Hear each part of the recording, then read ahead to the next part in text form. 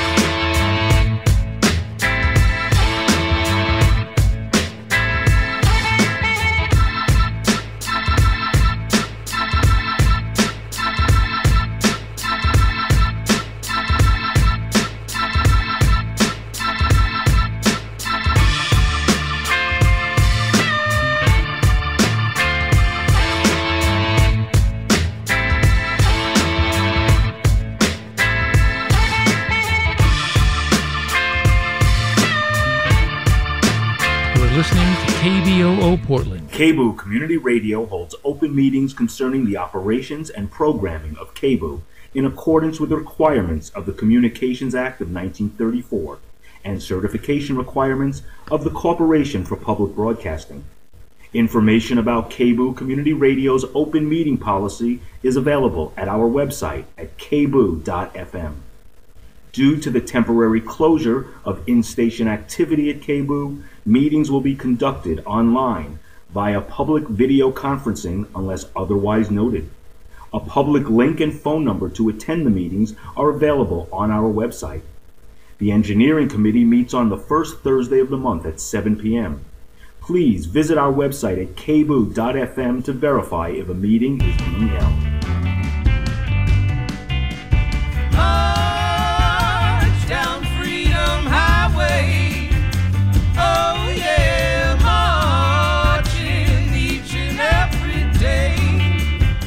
Moving On presents a special program celebrating Black History Month this Friday, right after the noon news to 1:30. Featured will be selections performed by Odetta, Rhiannon Giddens, Paul Robeson, and lots more. Music will range from the blues to music from the Civil Rights Movement and everything in between. Only on KBOO this Friday, right after the noon news.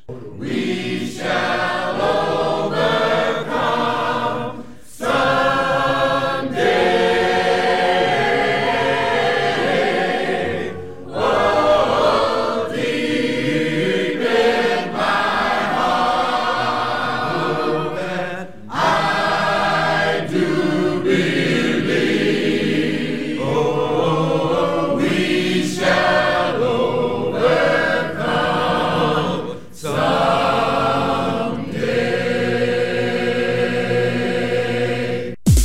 This is Radio Ecoshock with Alex Smith.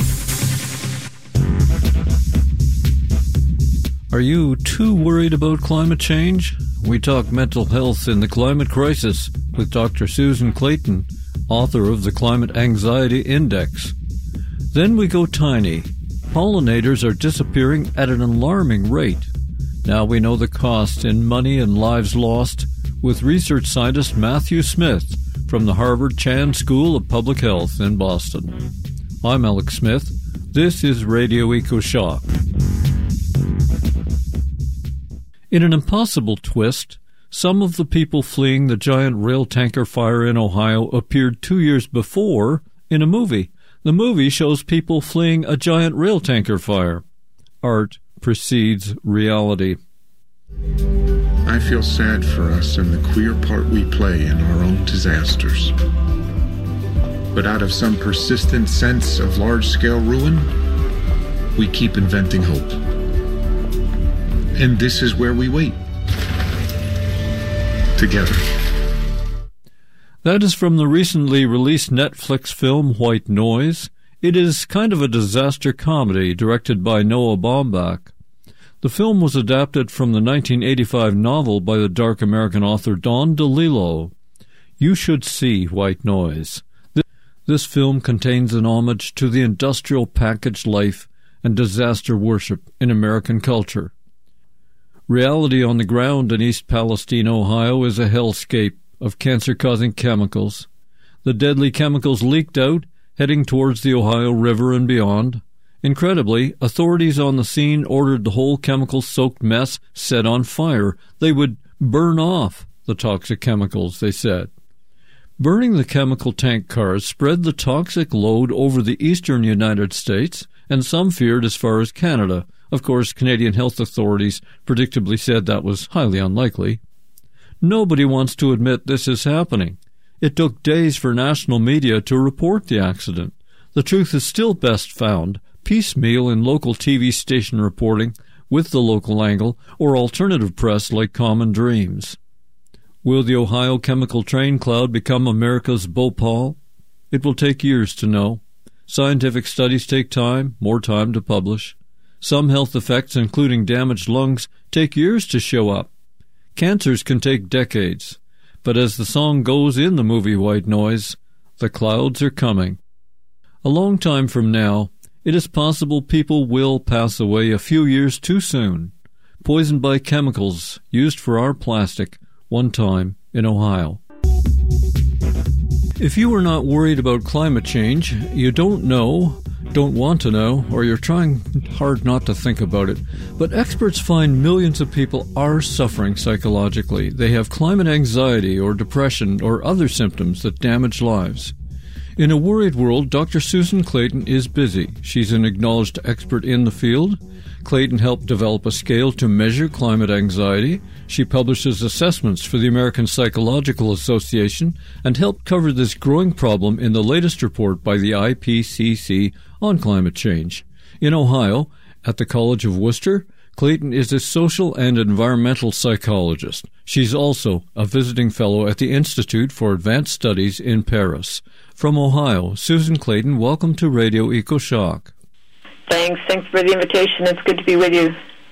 The Center for Disease Control just issued a serious warning about deteriorating mental health in American teens. The CDC said, quote, in 2021, more than 4 in 10 students felt persistently sad or hopeless, end quote. 1 child in 10 attempted suicide, they say. Susan, this is terrible. The pandemic did not help, but is climate anxiety part of it? And how would you know that? Well, I would say it's definitely part of it, and we know that really for several reasons. One is just what people say and what young people say. They are talking about it. The second is surveys that are done often with nationally representative samples that show really high levels of worry about climate change and about the way climate change is going to impact people's personal lives. And then third is some of the research that you mentioned that I'm involved in that other people have also been doing that links anxiety and concern about climate change with established clinical measures of anxiety and depression.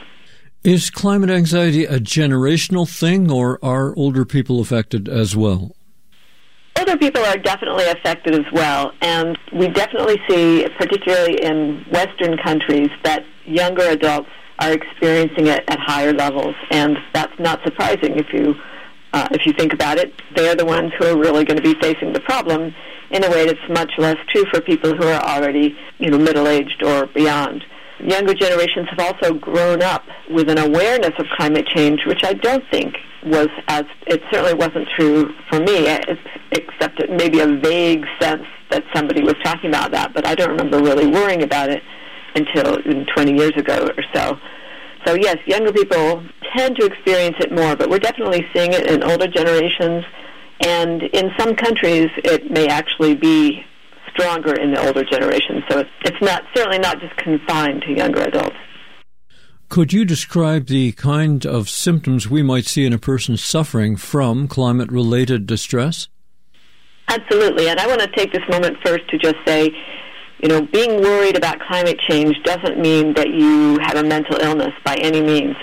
It's a rational response. In some ways, it's even a functional response because anxiety serves as kind of an internal warning signal to say something's going on here and we need to pay attention and we may need to respond to it. It definitely should not be considered problematic to worry about climate change, if anything, the reverse. However, there certainly are people whose worry is so powerful that it seems to be interfering with their ability to function at some level, and that's when we start to think of it as a problem for mental health, a clinical problem. And some of the symptoms that you might see are people report having trouble sleeping, or they feel like they just think about climate change all the time. They can't stop thinking about it. Maybe they cry, they have nightmares, they can't concentrate. They feel that they can't just enjoy themselves. They can't just take time off to enjoy with their friends or family because they feel like they need to be focusing on climate change. For those people, I think it does begin to threaten mental health, and they can benefit from getting help in coping. The World Health Organization has named mental health as a priority in climate risk and response. Why does this matter so much on a global scale? It matters for several reasons, depending on your perspective. One is that if we think about the impacts of climate change solely to those people who are experiencing them directly, so for example, maybe you are experiencing wildfires or flooding from an extreme storm or something like that, those are terrible experiences, but that's a far smaller number of people than the number of people who are aware of climate change and thinking about climate change. So if we are fully thinking about how many people are affected, those mental health impacts of climate change awareness are important to consider. And then a second reason is that I think it makes it easier for people to understand how they themselves might be affected. So it makes it more real and present than just thinking about climate change is something that's going to affect other people. My studio's in British Columbia, Canada. My wife and I lived through the record-smashing heat dome in 2021, and that was after the wildfires had burned half the area around us in a couple of years before. We used to love summer, but now my wife dreads it. We have a bug-out bag packed by the door as the season arrives. You did a study on the 2021 heat dome in BC. What did you find? This is, from a research point of view, fortuitous, although, of course, it was a frightening event. Some data had been collected using social media just before the heat dome that asked people about their level of climate anxiety. So after the heat dome happened, the people collecting the data were able to pivot and very quickly collect some more data, and we did see that there had been a significant increase in climate anxiety based on that experience of the heat dome. Well, as you say, it could be floods or huge storms or fires or just unrelenting killer heat, but when the disaster's over, when it moves on, are the mental health effects self-healing? Do people get over it fairly quickly? Not necessarily by any means. Some of the effects might, in fact, not even be apparent until a little bit later. So immediately after something like a wildfire or a storm, people might feel relieved and grateful and happy that they survived, and then it's only as the magnitude of the impact become clear to them that they start experiencing the mental health consequences. So there have been a number of studies that find that you find increased rates of mental health problems a few months, even a year or more after the event. Susan, when in your career did you become aware of the psychological threat rising along with climate change? Yeah, I wish I could say that I had sort of very insightfully thought about it all on my own and come up with the idea all by myself, but that wasn't really true. I had already been studying the ways in which people kind of relate to the natural world and why it's important to them and their sense of who they are. So I began to think, or to realize just from listening to people, that if the natural environment is important to you, then changes in that environment might have an impact on you. But I was really prompted to look at that issue more deeply by two things. One is a task force that the American Psychological Association put together back in the 2008, 2009, somewhere around then. And then a few years later, I was asked by the nonprofit Eco-America to spearhead essentially a report that talked about evidence for impacts of climate change on mental health. And what I found was that there was a lot of evidence, but to my knowledge, nobody had yet, put it together at that point and said, yes, climate change has an effect on mental health. So it was very new, but we already knew that it was going to be a big factor.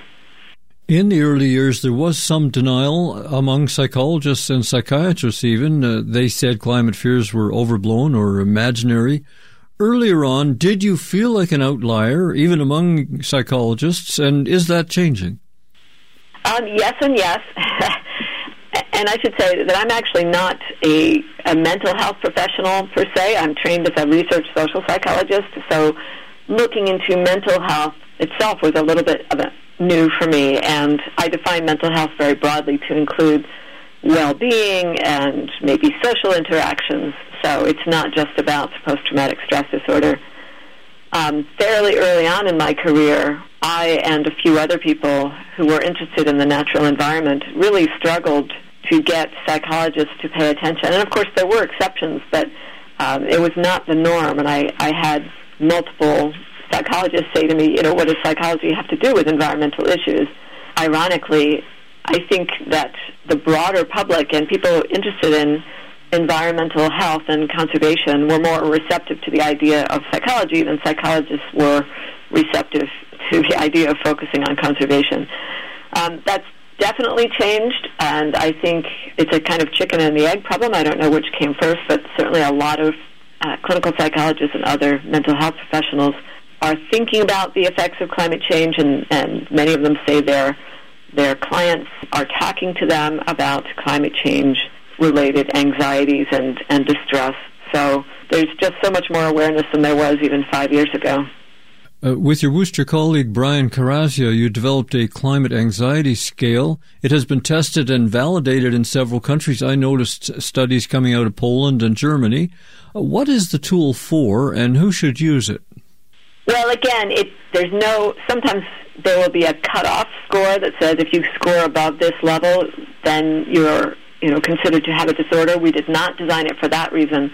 But we did design it because people were beginning to talk about climate anxiety as if it were a clinical issue, but nobody had yet demonstrated that. So we really wanted to see, can we find a measure that will be reliable as a measure? And basically that was one goal. And then the second goal is to see whether there were these clinical ramifications, whether it was associated with other signs of kind of mental distress.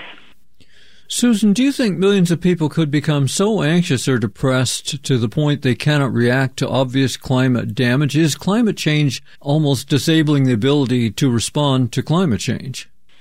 Well, it certainly could happen. I don't think it will. At any point, people could fall into despair for a number of reasons, but usually people are remarkably resilient overall. So most people survive really horrific things and are still able to function. So that's one reason I say it's unlikely. Another is that I think part of the climate anxiety is linked to a perception that nobody's doing anything about it.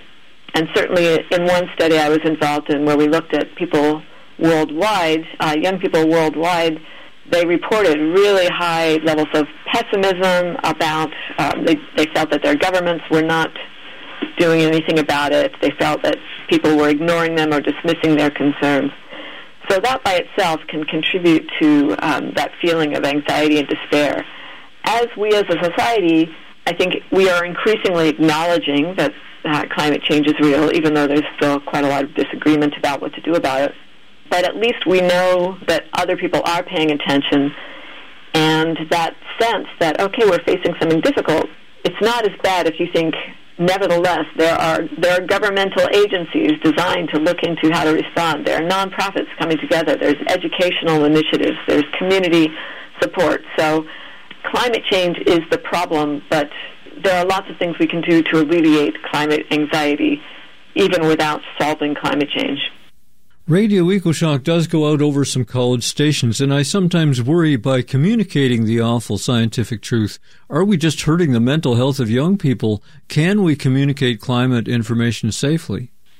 Yeah, that's a great question, and it's one I think a lot of educators are worried about, and a lot of parents even, who report in some cases that they don't want to bring up the topic with their children because they're afraid that it will, harm the child's mental health.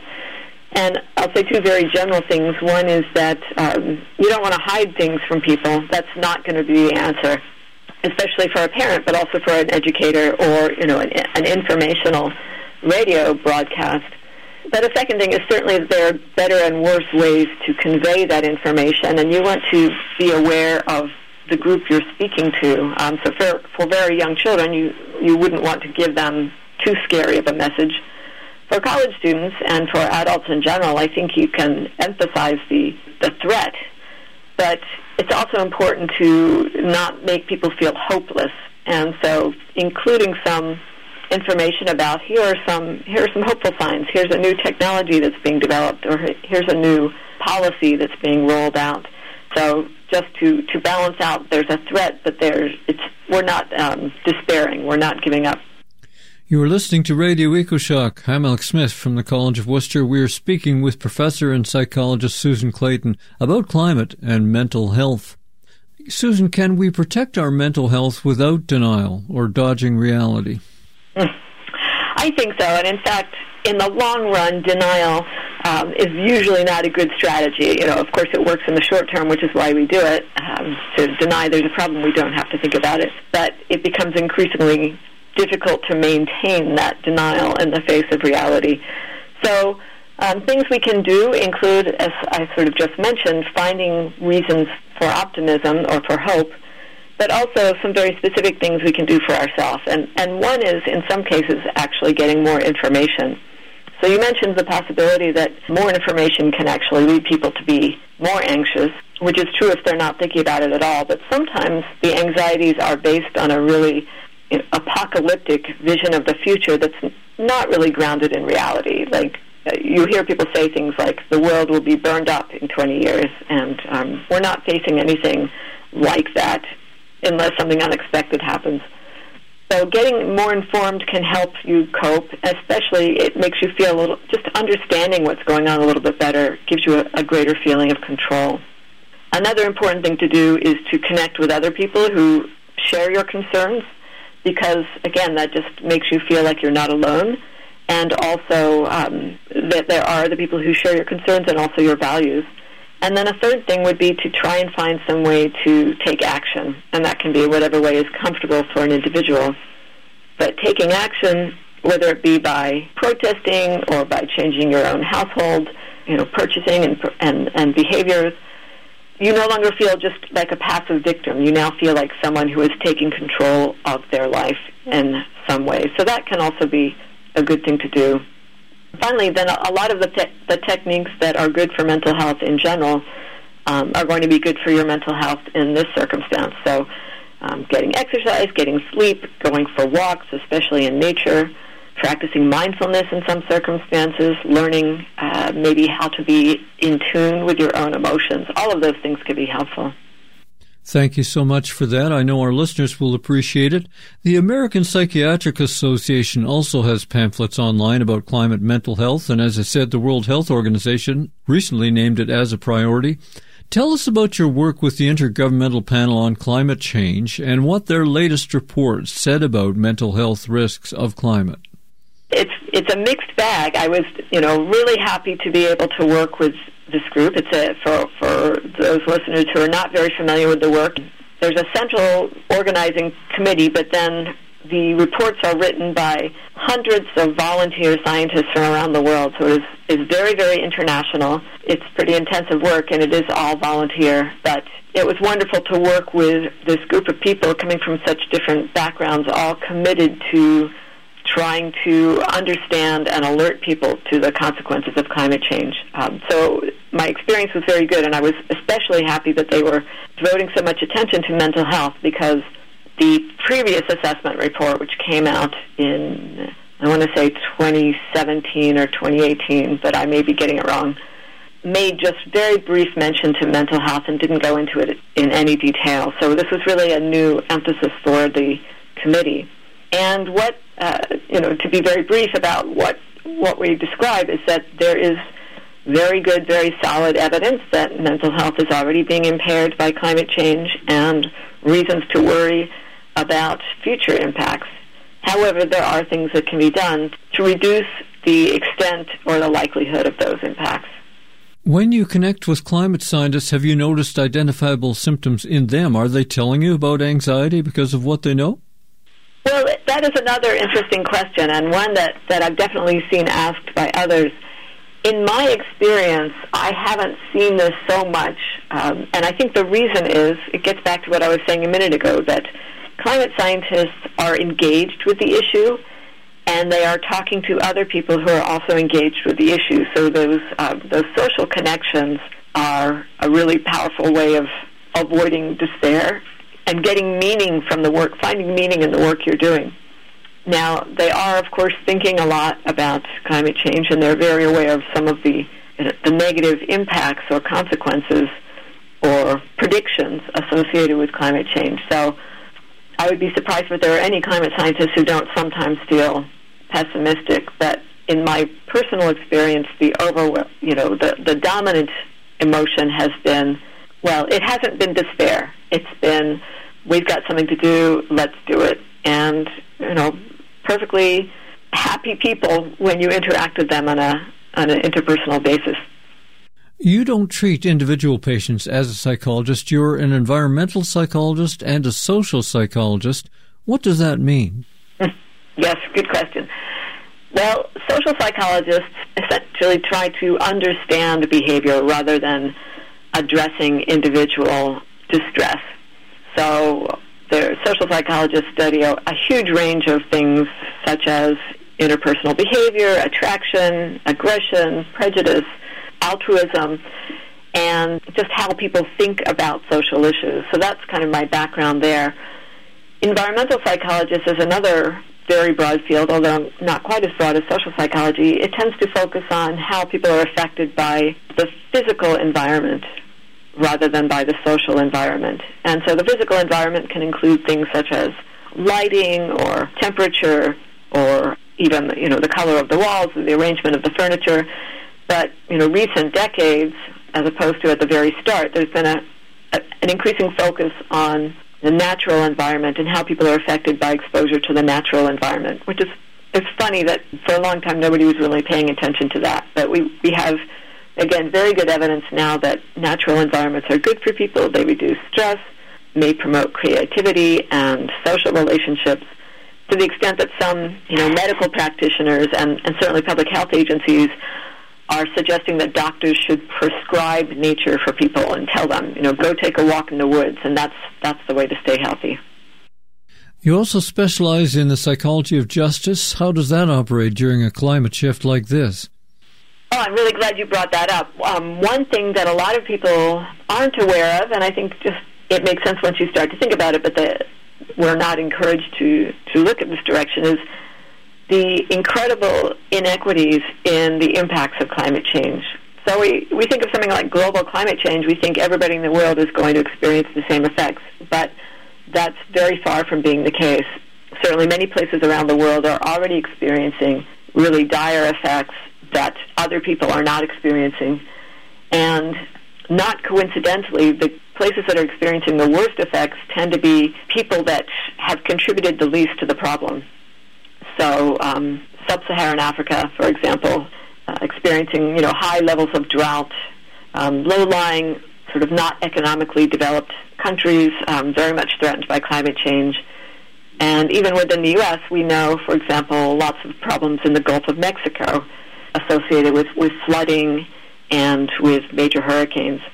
So there's that inequitable distribution of harms that is linked to some people sort of getting more benefit from natural resources than the others. And that inequitable distribution is very much linked to being a member of a minoritized community or lower socioeconomic status, because people in those communities traditionally, frequently have been sort of shunted off into less desirable areas that are more vulnerable to climate impacts. And we really saw that following Hurricane Katrina. I think was a wake-up call for a lot of people about the racial discrepancies in the impact of the hurricanes based on how well your community was capable to deal with the effects. Everybody knows climate is already a disaster and the future looks worse, but oil and gas companies made billions more last quarter. Everybody's buying and flying. It seems we just don't care. Why do you think that is? Well, I would say it's not at all the case that people don't care.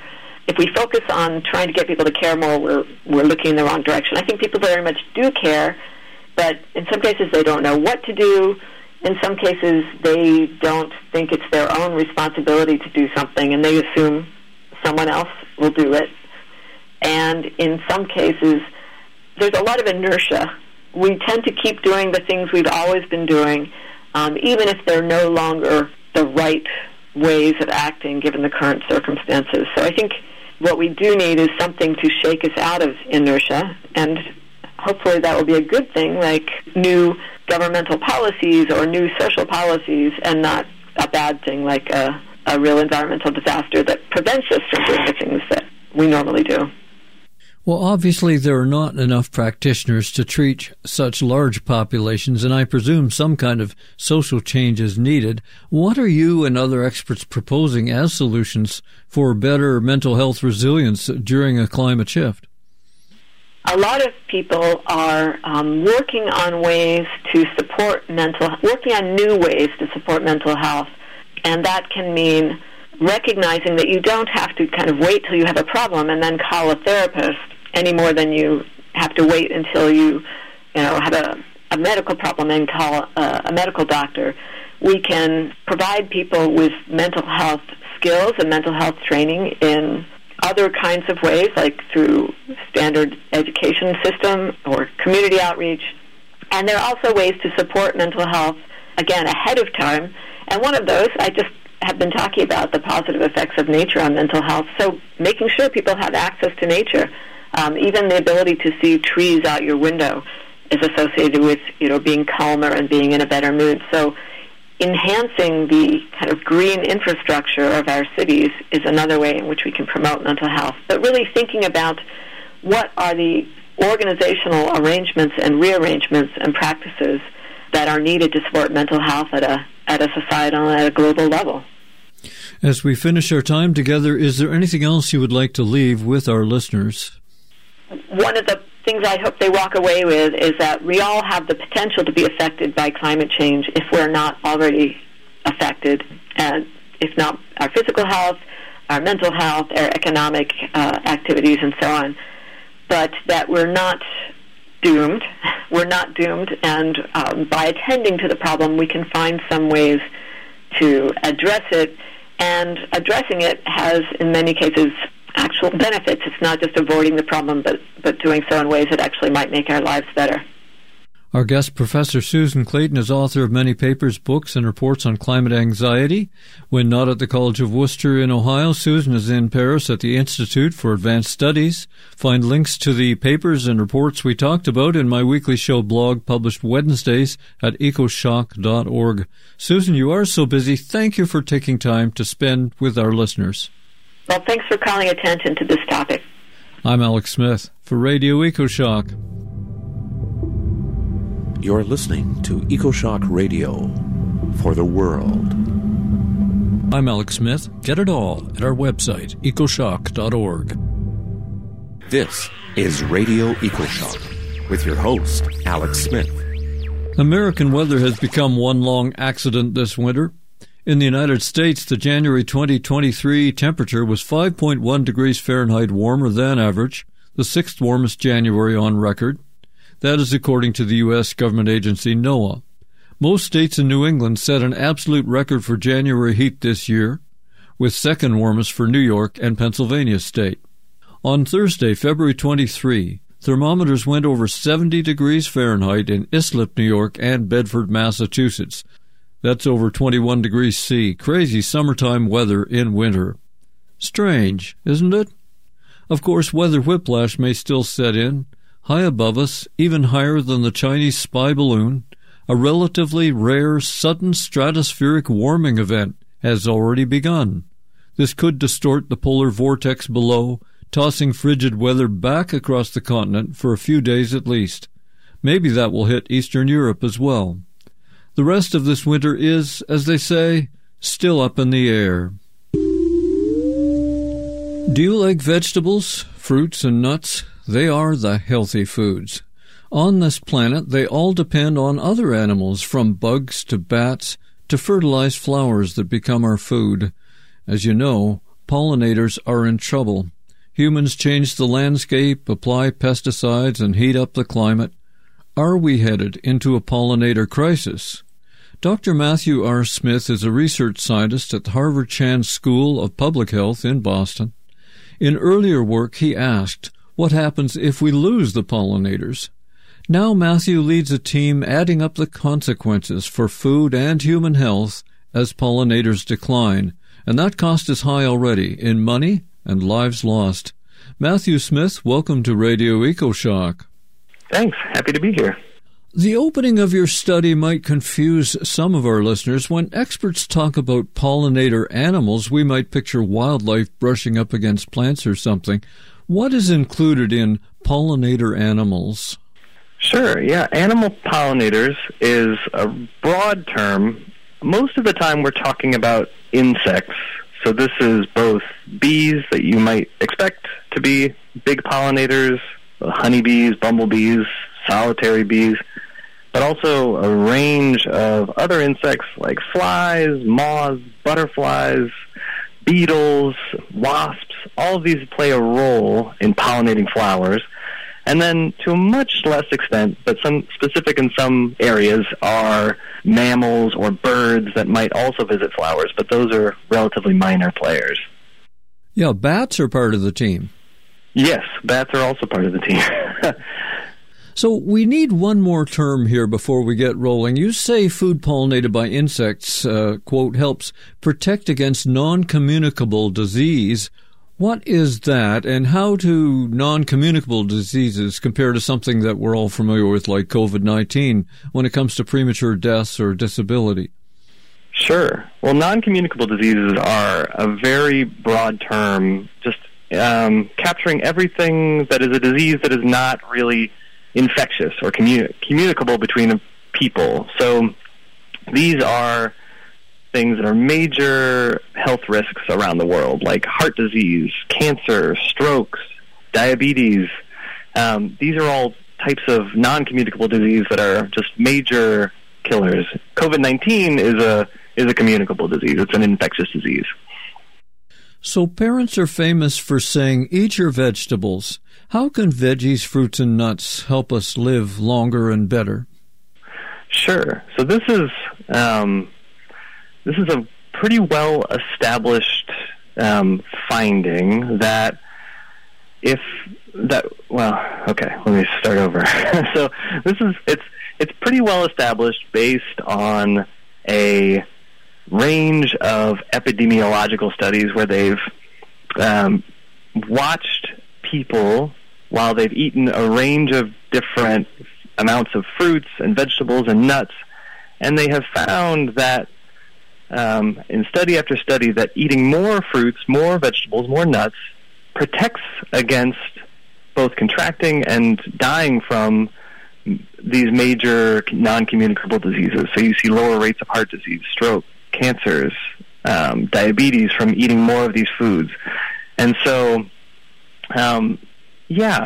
it shows that they have a protective effect when eaten in higher amounts. There's a bit of a puzzle in your results. Your study found the impacts of a pollinator shortage were, quote, greater in middle and high-income countries with higher rates of non-communicable disease, end quote, and yet the World Health Organization says of all the NCD deaths, 77% are in low- and middle-income countries. Why are high-income countries more at risk from diet-related disease? What we found in our study was that if pollinators were more abundant, then we had the potential to produce a considerably higher amount of these healthy foods. And what happens next is that when these foods are produced in higher amounts, the price might drop of those foods, and there's this whole global economic system that kicks in that redistributes those foods around the world. And so different countries have different abilities to pay for those foods. There's all these different responses based on how willing you might be to buy more of that food if the price drops by a certain amount.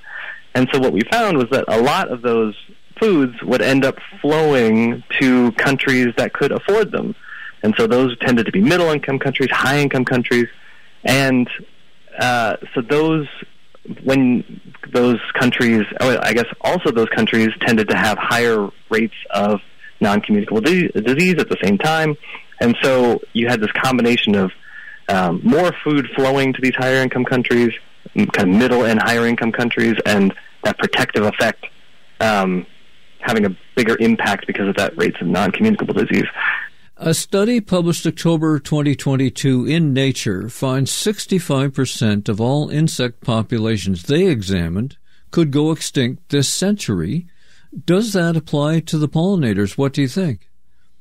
Yes, as insects are going extinct, pollinators are definitely going to go extinct as well. They are suffering from the same stressors that all other insects are. So you're seeing major land use change that's removing their habitat, also fragmenting their habitat so that they can't migrate to adapt from different stressors. You have climate change that's changing their suitable range where they used to live, so they have to migrate.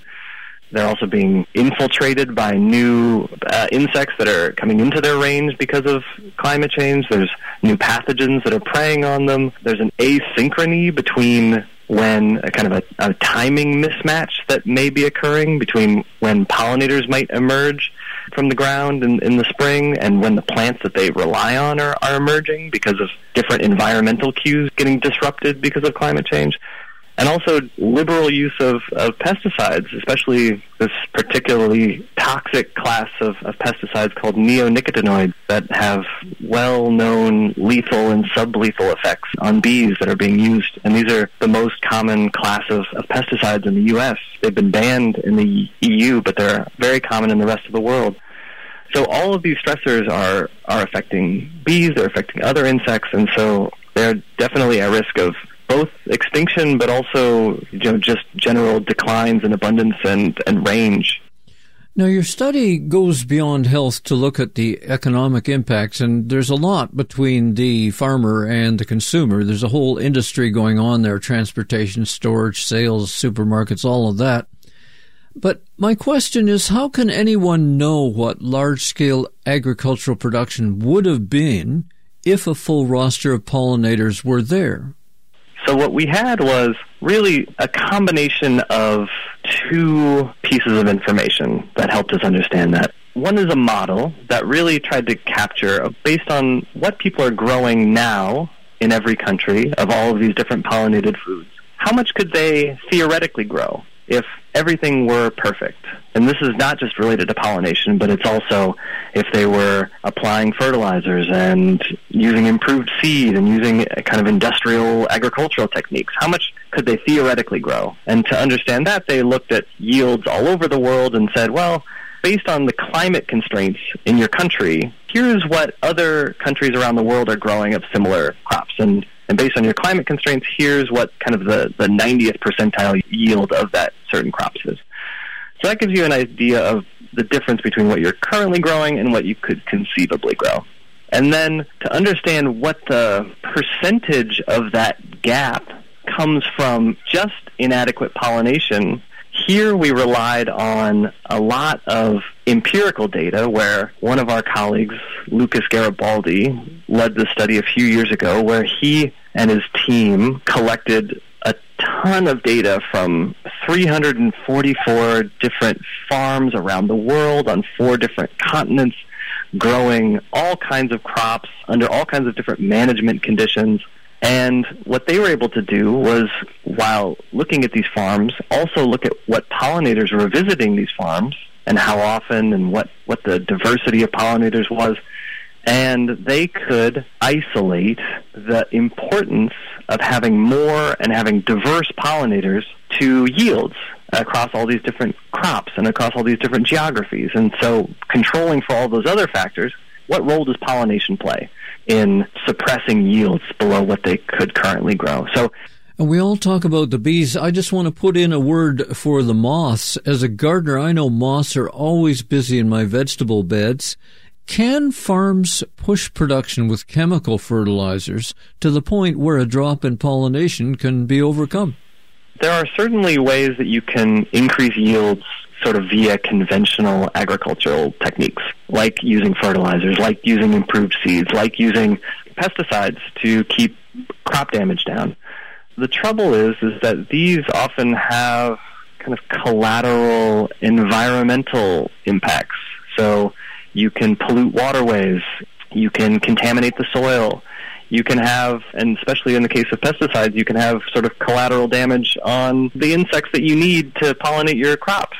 The benefit of supporting pollinators as opposed to pursuing these other techniques is that pollinators have no environmental harms. They are part of nature, and so they are going to improve crop yields relatively cheaply and without this kind of collateral damage that you might inflict from using more intense techniques.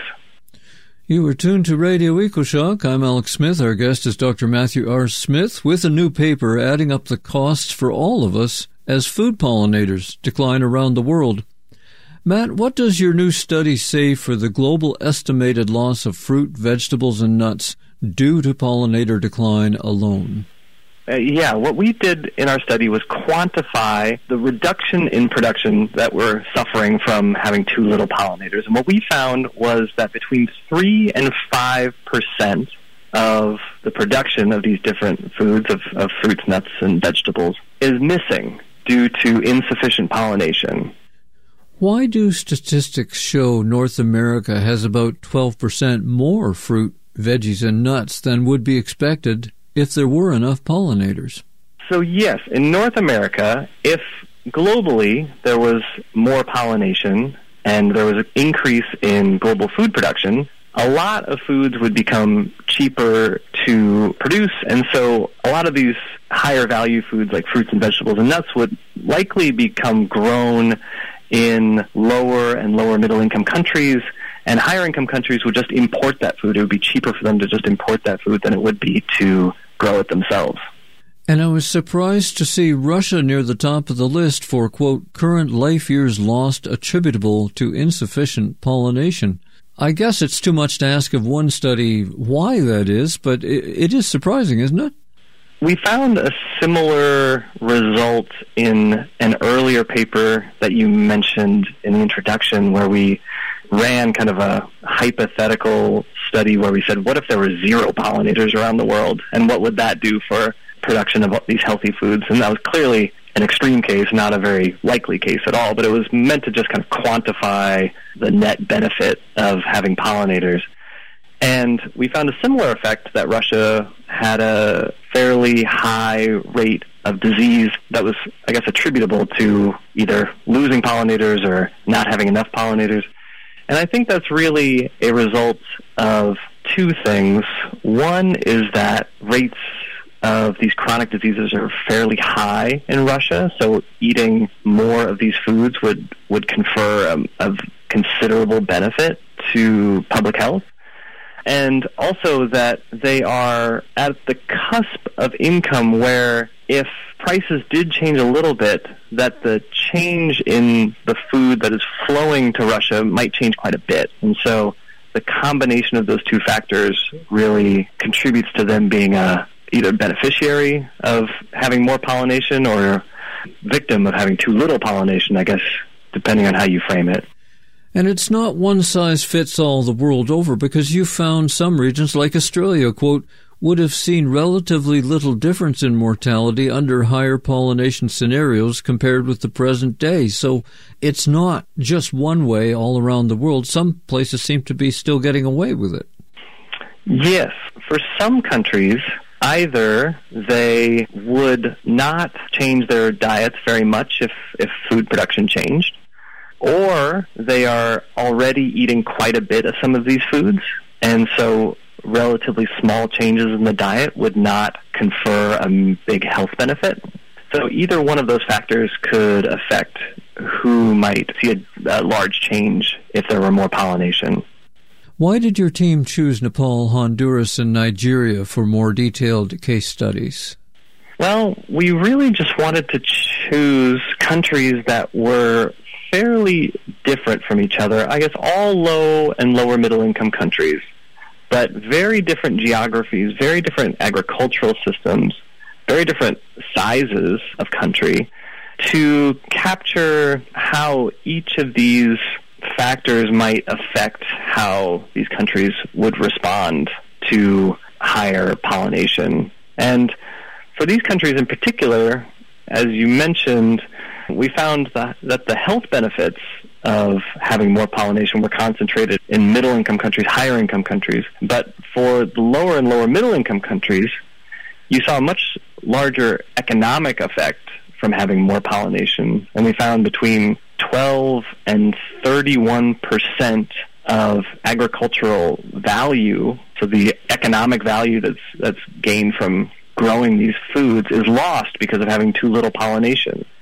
And in these countries where agriculture makes up a large percentage of the total economy, that would have a huge effect on both the income of farmers and the larger agricultural industry, and that might also have trickle-down effects to their health as they're able to afford healthcare and they're able to just engage in practices that would improve their health. But yeah, those were the 3 case studies we looked at for just looking at this economic effect. From what we know so far, do you think pollinator populations are at a crisis point or heading there? They are certainly heading there. It's very difficult to know the state of pollinators because it is very intensive, labor-intensive to run a study where you are monitoring pollinators over large areas. So there are studies here and there that have monitored populations, but we don't know the full global picture. So it's very difficult to understand whether we are at a crisis or we are merely in trouble. But we are certainly trending towards a crisis. With all of the different stressors that are affecting pollinators, there has to be major concerted effort at a scale that matches the rate of change of these populations that would offset these stressors that are affecting them. So, yes, we're certainly trending in a dangerous direction, but it's difficult to know whether we are at the brink or not. Well, I want to get more into solutions in just a minute, but first, as you mentioned, in 2015 you led a paper in the top medical journal Lancet. Your team analyzed what would happen if we lose half or even all animal pollinators. Matt, what does happen if the bees, bats, and moths disappear? That was an extreme case. We were not quite predicting that all pollinators would disappear, but what it did capture was the extreme case of no pollinators and how, by doing that, it quantifies their contribution to our food production and our health. And so what we found in that study was that if there was a full loss of pollinators, that you would see a reduction in global fruit, vegetables, and nuts and seeds between 16 and 23% of production. And that would cause something like 1.4 million additional deaths a year via predominantly the rise in non-communicable disease. We also looked at how micronutrient deficiencies might change, because not only do these foods protect against chronic disease, but they're also suppliers of important nutrients to the diet, like vitamin A, folate. And what we found was by far the bigger effect comes by rises in chronic disease, but there is, especially in areas that are suffering from higher rates of malnutrition-related disease, such as sub-Saharan Africa and parts of South America, that you would see a rise in disease there. But most of the effect was from rises in non-communicable diseases.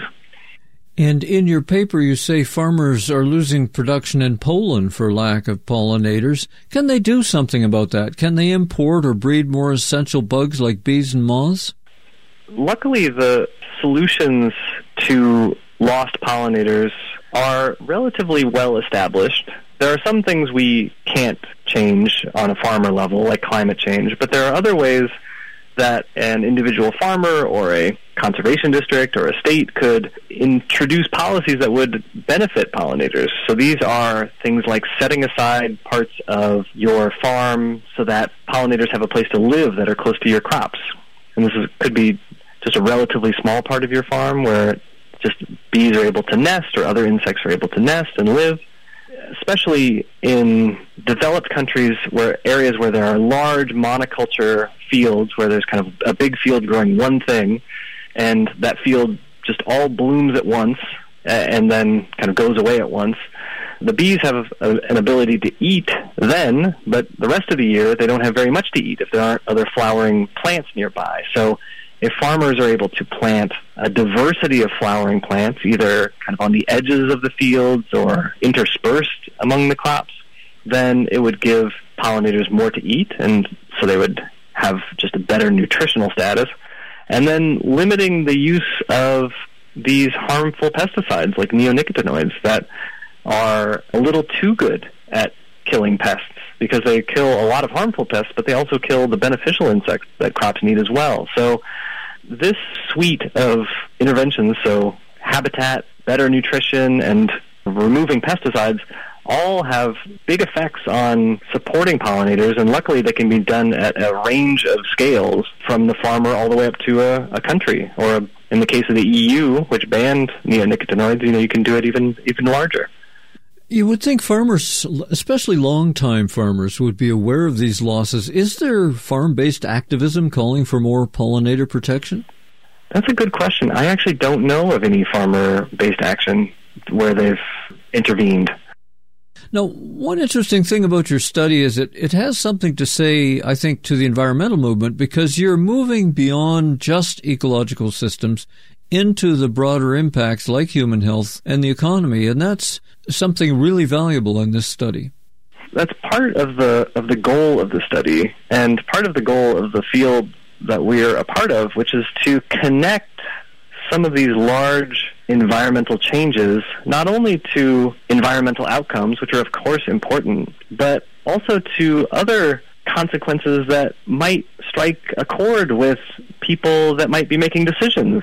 So if you're a person making a decision on whether you should ban pesticides in your state, and you realize it's not only an issue of biodiversity and harming pollinators, but maybe it's an issue of the local economy, or if it's an issue of public health, as people aren't able to eat the foods that are keeping them healthy, then it broadens the lens of the potential harms that are being inflicted by some of these big forces, and it really hits home as it hits your pocketbook, or hits your doctor visit, I guess, as you just have more ways that you can now understand that this change affects you personally, or affects the people that your neighbors or your other people in your city.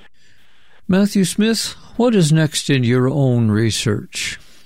Right now, the biggest thing that I am working on is looking at this project in Nepal. So this previous project was great because it looked at the whole world, and it kind of gave you this global picture of how pollinator loss is affecting people's health on this big scale. And this project that I'm working on now looks at a very small scale, at this individual little spot in Nepal called Jumla, where people are very remote. It's very far from big cities. And we are trying to understand the importance of pollinators to the local food system, how much of what they eat is directly attributable to pollination. And so I'm just a small part in this big study, but they've collected a lot of data on the pollinators, on all the different types of insects that visit the apples and the beans and the pumpkins that grow there, and try to understand how much are those crops dependent on those pollinators, if those pollinators either declined or through interventions, if they came back, how much would nutrition change and how much would that affect health? So this is a very kind of applied study that looks very specifically at this problem at a very small scale. But it's very satisfying because I can actually see the outcomes or understand the people that might be affected, as opposed to looking at these kind of global scale models. So it's exciting. From the Harvard Chan School of Public Health, we've been speaking with research scientist Matthew R. Smith. The open access paper is called Pollinator Deficits, Food Consumption, and Consequences for Human Health, a Modeling Study. Find this and more to follow up in my weekly show blog at ecoshock.org. Matthew, thank you for your insight into the creatures that help feed us all. Thanks, Alex. Check out the Radio EcoShock website. We're at ecoshock.org. Not reported in North America or Europe, Argentina has been roasting in climate-changed heat. It is summer there. After the warmest November to January since 1961, 27 cities broke absolute temperature records in mid-February, the 8th consecutive heat wave in a row. It was 38.1 degrees C, just over 100 degrees Fahrenheit, in the capital, Buenos Aires, the highest in 4 decades. Nighttime temperatures there only went to 28.5 C or 83 Fahrenheit, and those are deadly nights when people don't get a chance to cool off. But Argentina and surrounding countries in Central South America have been in a terrible drought since 2019. According to New Science, with the last 4 months of 2022 receiving only 44% of the average precipitation, the lowest rainfall in 35 years. Wheat and soybean crops are suffering, with low yields expected. That further drains the Argentine economy, now wrestling with inflation and close to financial collapse. Uruguay has declared an agricultural emergency. The heat from global warming is hurting crops, but drought is wrecking them. But is this long dry spell caused by climate change? Find out next week as we interview the lead author of the New Science, Paola Arias. Heat stress in South America or China changes the economy and a culture around the world. Think globally. I'm Alex Smith. Thank you for listening to Radio Ecoshock and caring about our world. You're listening to KBOO Portland.